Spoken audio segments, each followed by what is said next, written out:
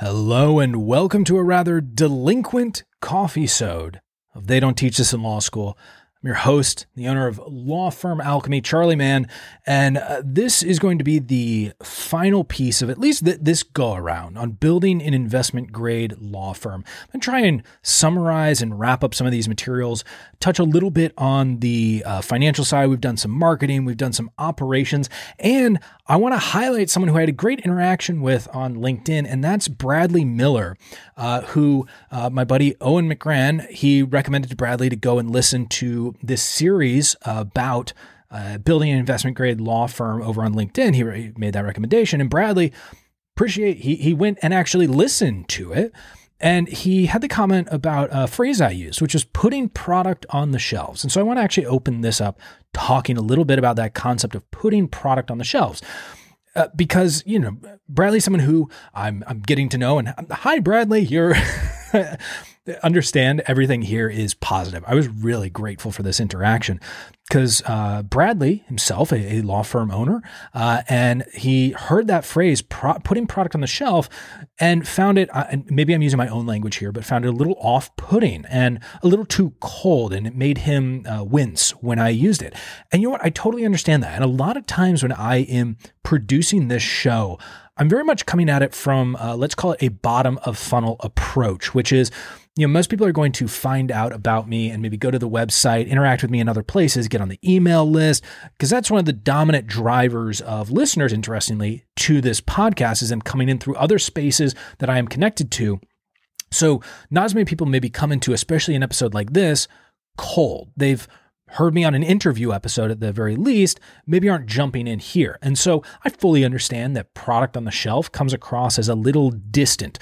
Now, part of it was really focusing on the mind of an investor, right? And they're going to use devices, structures, models that make sense and correlate to work that they do in other industries. And putting product on the shelves is a universal concept, even in the services space where we have, say, business units, right? We have an attorney with, say, two paralegals that represents a business unit. And we look at it and say, if I had this attorney with these two paralegals, that should represent another $600,000, say, in revenue for the law firm.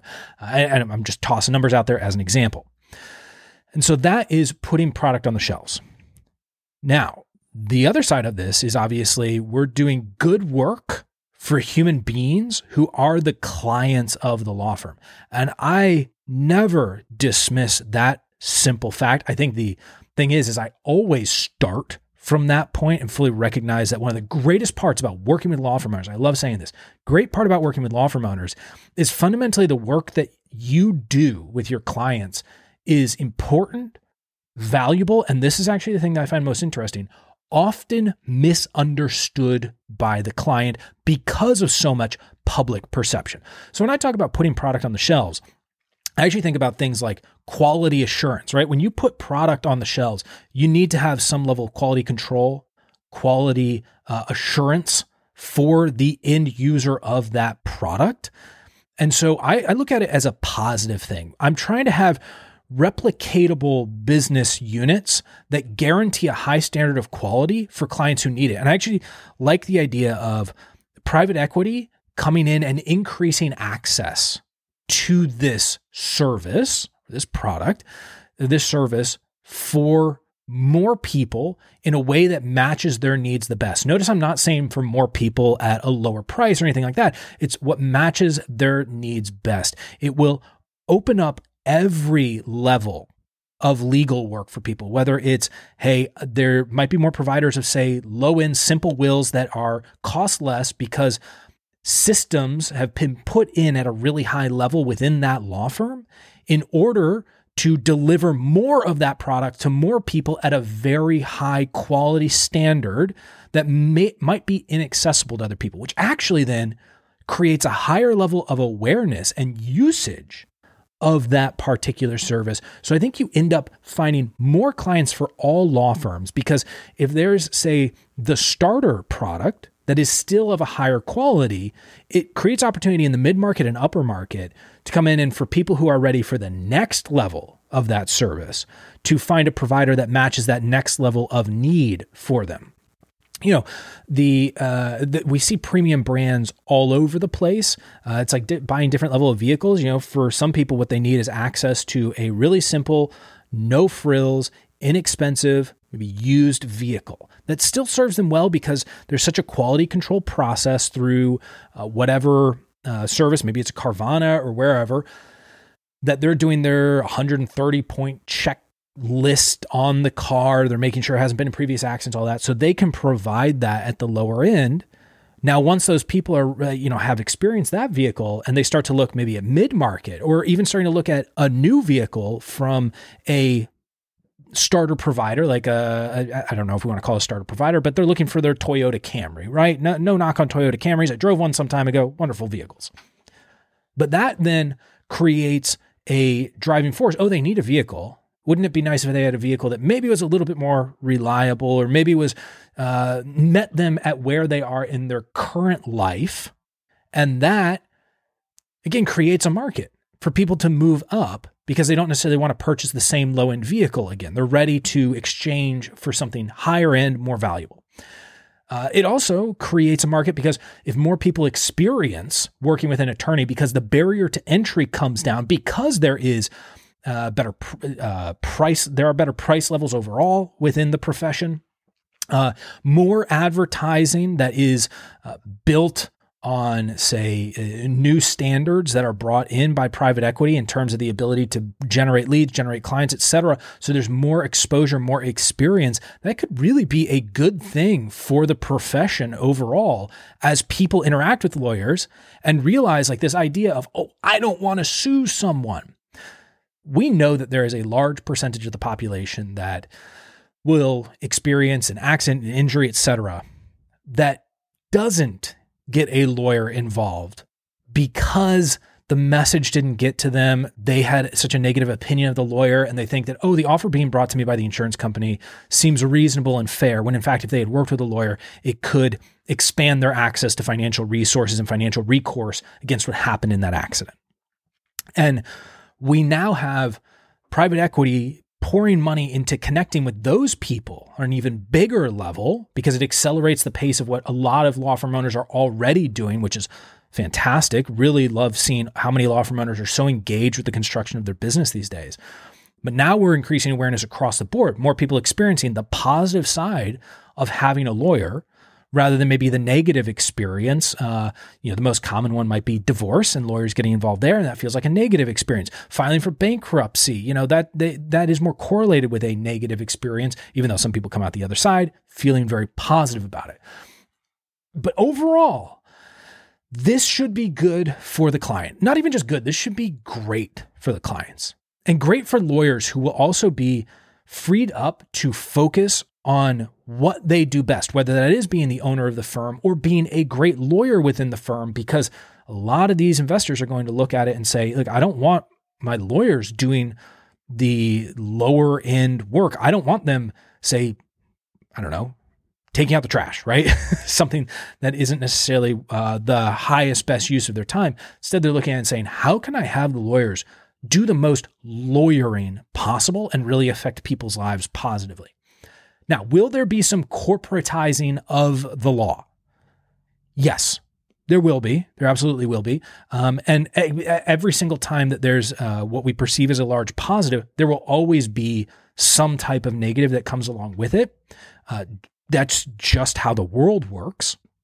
But I believe that the people who maintain high ethical standards will ultimately see a level of good that is good for the profession and good for the clients. That I am 100% an optimist on this for sure. Access to AI, access to private capital, etc. Entirely an optimist on this. So I think that's an important diatribe, and that's why I'm really glad that Bradley brought this up over on LinkedIn. So thank you for that. And I'm looking forward to having Bradley on a future episode of this show, and we could talk even more about it there. But let's talk a little bit, some closing thoughts here on this series of creating an investment grade law firm. The portion we didn't talk about as much was the financial portion. How are you using financial data and how to utilize financial data to build that investor grade practice. Yeah, I think back to a few episodes, Moshe Amsel, for sure. I talked a little bit about it with Ed Alexander, and we kind of skirted around a little bit with Leah Miller, and it's something I'd love to talk with her about in the future, is maybe have her back for an episode to talk about this, which is the idea of the replacement cost. If private equity comes in and let's say they're moving you into maybe a chief legal officer or strictly a CEO. And I don't know how all of these deals are going to go down. There will be a variety of them. Some of them will apply very standard investor private equity models, and some of them will be balanced against, hey, what happens when you have private capital where the business flows a lot through the owner currently? So does the owner need to be more focused on building the business? Or is that why they're signing the firm off to someone else who comes in as an investor to focus on the business side? So that way you, as the co-owner of this invested in firm, can spend more time as a lawyer because that's what you really want to do. Or the complete opposite direction. They come in and they're looking at replacement cost of the legal work that you do. And how much are you going to make then focusing on the CEO role and then pulling an ownership stake financially every single year. So one of the things to contend with financially is thinking about, if I'm bringing in an investment, or an investor is coming into the practice, are they looking at replacing me in one of my roles? And the answer is predominantly yes. They're going to try and replace you in some fashion. And of course, if it's a complete buyout of your practice, well, it might be a buyout, probably structured as an earn-out more than likely. Go back to previous episodes for some discussion on that. And they come in with that type of arrangement. You have to think about, what do you want? What role are you trying to occupy? And how are you pulling money from it? So if you're thinking to yourself, I want to be the CEO of my law firm that gets invested in, spending time curating and cultivating your CEO skills, which are your leadership skills, getting yourself out of the day-to-day preps you for that role in the event of investment. On the other hand, if you really want to bring in an investor, because that investor is going to come in and put in a C-suite into the practice, and you will be chief legal officer. It's sort of like, imagine a tech company that brings in outside investment, and the founder of the tech company says, I want to be in charge of product. I don't need to be in charge of the business, right? I still have my ownership stake. I have my seat on the board, et cetera. But what I want is really to be chief product officer, chief technical officer, whatever we want, whatever that title ends up being there. You may focus on being chief legal officer. And if that's the case, just be prepared for that shift and understand that you will have a seat at the table. You will be on the maybe literal or proverbial board of the company, but some business decisions will be initiated and followed through by the CEO that is brought in and other C-suite executives that may come into the firm.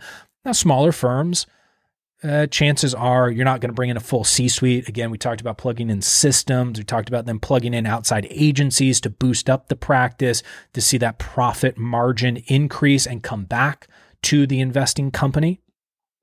But this is why you need to look at your financials, because right now, if you were to change your role to be the chief legal officer or the CEO of your firm, because they need to hire someone to replace you in the other seat, the reactionary mind says, well, that means I'm going to make less money. Not only am I giving up a margin of my practice because I've been invested in and given away equity, but now I'm giving away part of my pay because someone else is doing part of my job.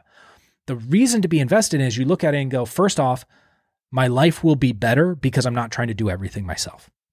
So consider your lifestyle. Right now, if you need every single penny that comes out of your law firm, that will make it extremely difficult for people to invest in your practice. It will be easier for them. If I'm thinking of myself as an investor, I want to work with a law firm owner who goes, right now, I don't need to make exactly what I'm making because this bringing you in is an investment in the future and the growth. And I, the owner, am excited to get myself out of certain roles. This improves my lifestyle and it improves my day-to-day executive work that makes me happier. And also I know that having 50% of a firm that is 3, 4, 5 times bigger than it is today is far more interesting, more profitable than maintaining the salary and 100% profit that I have right now. That's what a lot of investors want to work with, and something to grapple with today.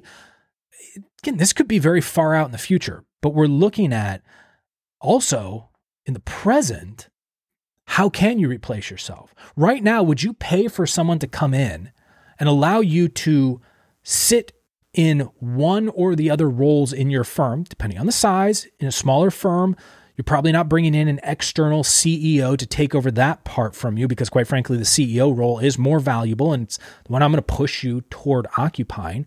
But maybe in a really big practice, you're ready for an external CEO. You want someone else to be handling all these business decisions.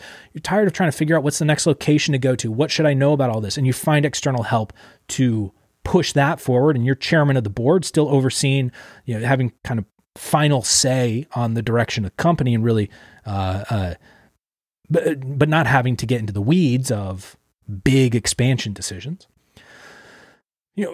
Thinking about that replacement, can I hire a lawyer right now to replace me as a lawyer? Or does my firm rely on me as a lawyer today? Looking at your firm through this investor mentality, even though sometimes it can be cold, it can be removed, it is a powerful mental model to change the way that you do business if you're willing to embrace it and if you accept that there is a lot of good that can come from this. Now, if firm owners are entirely resistant to this shift, private equity will find ways around it. We can look at it as, hey, let's get private equity involved with firms that produce at a high quality level and see how we can expand access to high quality work. Or we're going to end up with private equity looking for a ground level in to, quote unquote, disrupt the market. And they're going to fundamentally change the economics of law firms outside of direct partnerships rather than within partnerships with law firms. And so my hope is, especially for everyone that I'm working with, should that day come that private equity is available to you, and how many times am I going to say the phrase private equity, should that become available to you, you will have a force for good in the market. And the more forces for good that we have in the legal market, because we are thinking critically, how do we put, the phrase again, how do we put great product on the shelves for people that matches their needs with the right service at the right level of economic accessibility while still turning a great profit for the owner and for any investors in this? How do we become more efficient so we also handle this faster with a greater level of quality control on the operational side? And then on the marketing side, how do we expand and connect with far more people, build gigantic lists that allow us to have influence within the community and have us remain top of mind all the time? And these are things I talk about in, say, the referral playbook that I get clients working on with digital marketing, social media marketing, building and managing a list of people. These are all really important. That's where we can see the intersection of the investment grade law firm and actual investors being a positive force for everyone involved, with knowing that, yes, there are going to be some difficulties. There are going to be times when we're going to tilt at windmills, shake our fist at the wind or at the sky and say, that isn't ill. There will be those. Let's acknowledge that. But we have to, we can't bury our heads in the sand and say that this isn't going to change everything. I mean, look, I even think about all of us who are in this cottage industry of working on the success of law firms, coaching law firm owners the way that I do. What role does private equity see of coaches, et cetera? Don't think that the seat that I sit in doesn't have disruption. That's why I'm thinking ahead and going, how do I make myself part of the investor wave as opposed to resistant to it and trying to protect against it? I'd rather see this be a positive force for transformation than looking at it as, oh, don't come near my corner. Don't, please, because it will be here. And I want us to be prepared to make the most of it. So I've loved talking about this, creating an investment grade law firm. I'm going to do some more series like this going forward. And I'm getting back on rhythm with the weekly releases of this. This was just, we were launching the Genesis program, which I'm really excited to say, it's closed now for the next 2 years. It's a full group and really excited to work with those firm owners. We have some things coming down the pipeline soon, including a really cool training course for your team members. I'm excited to launch in late March, early April. So you'll see information about that. You'll hear me talk about that. Otherwise, if you haven't gone to the website and subscribe to the email list, go to lawfirmalchemy.com. There's a button in the upper right-hand corner. Make sure you sign up for that. So that way you can get fed a steady diet of all the information, ideas, strategies, tactics like this and more to help you grow a tremendous life and law firm. And I will see you in the next episode of They Don't Teach This in Law School.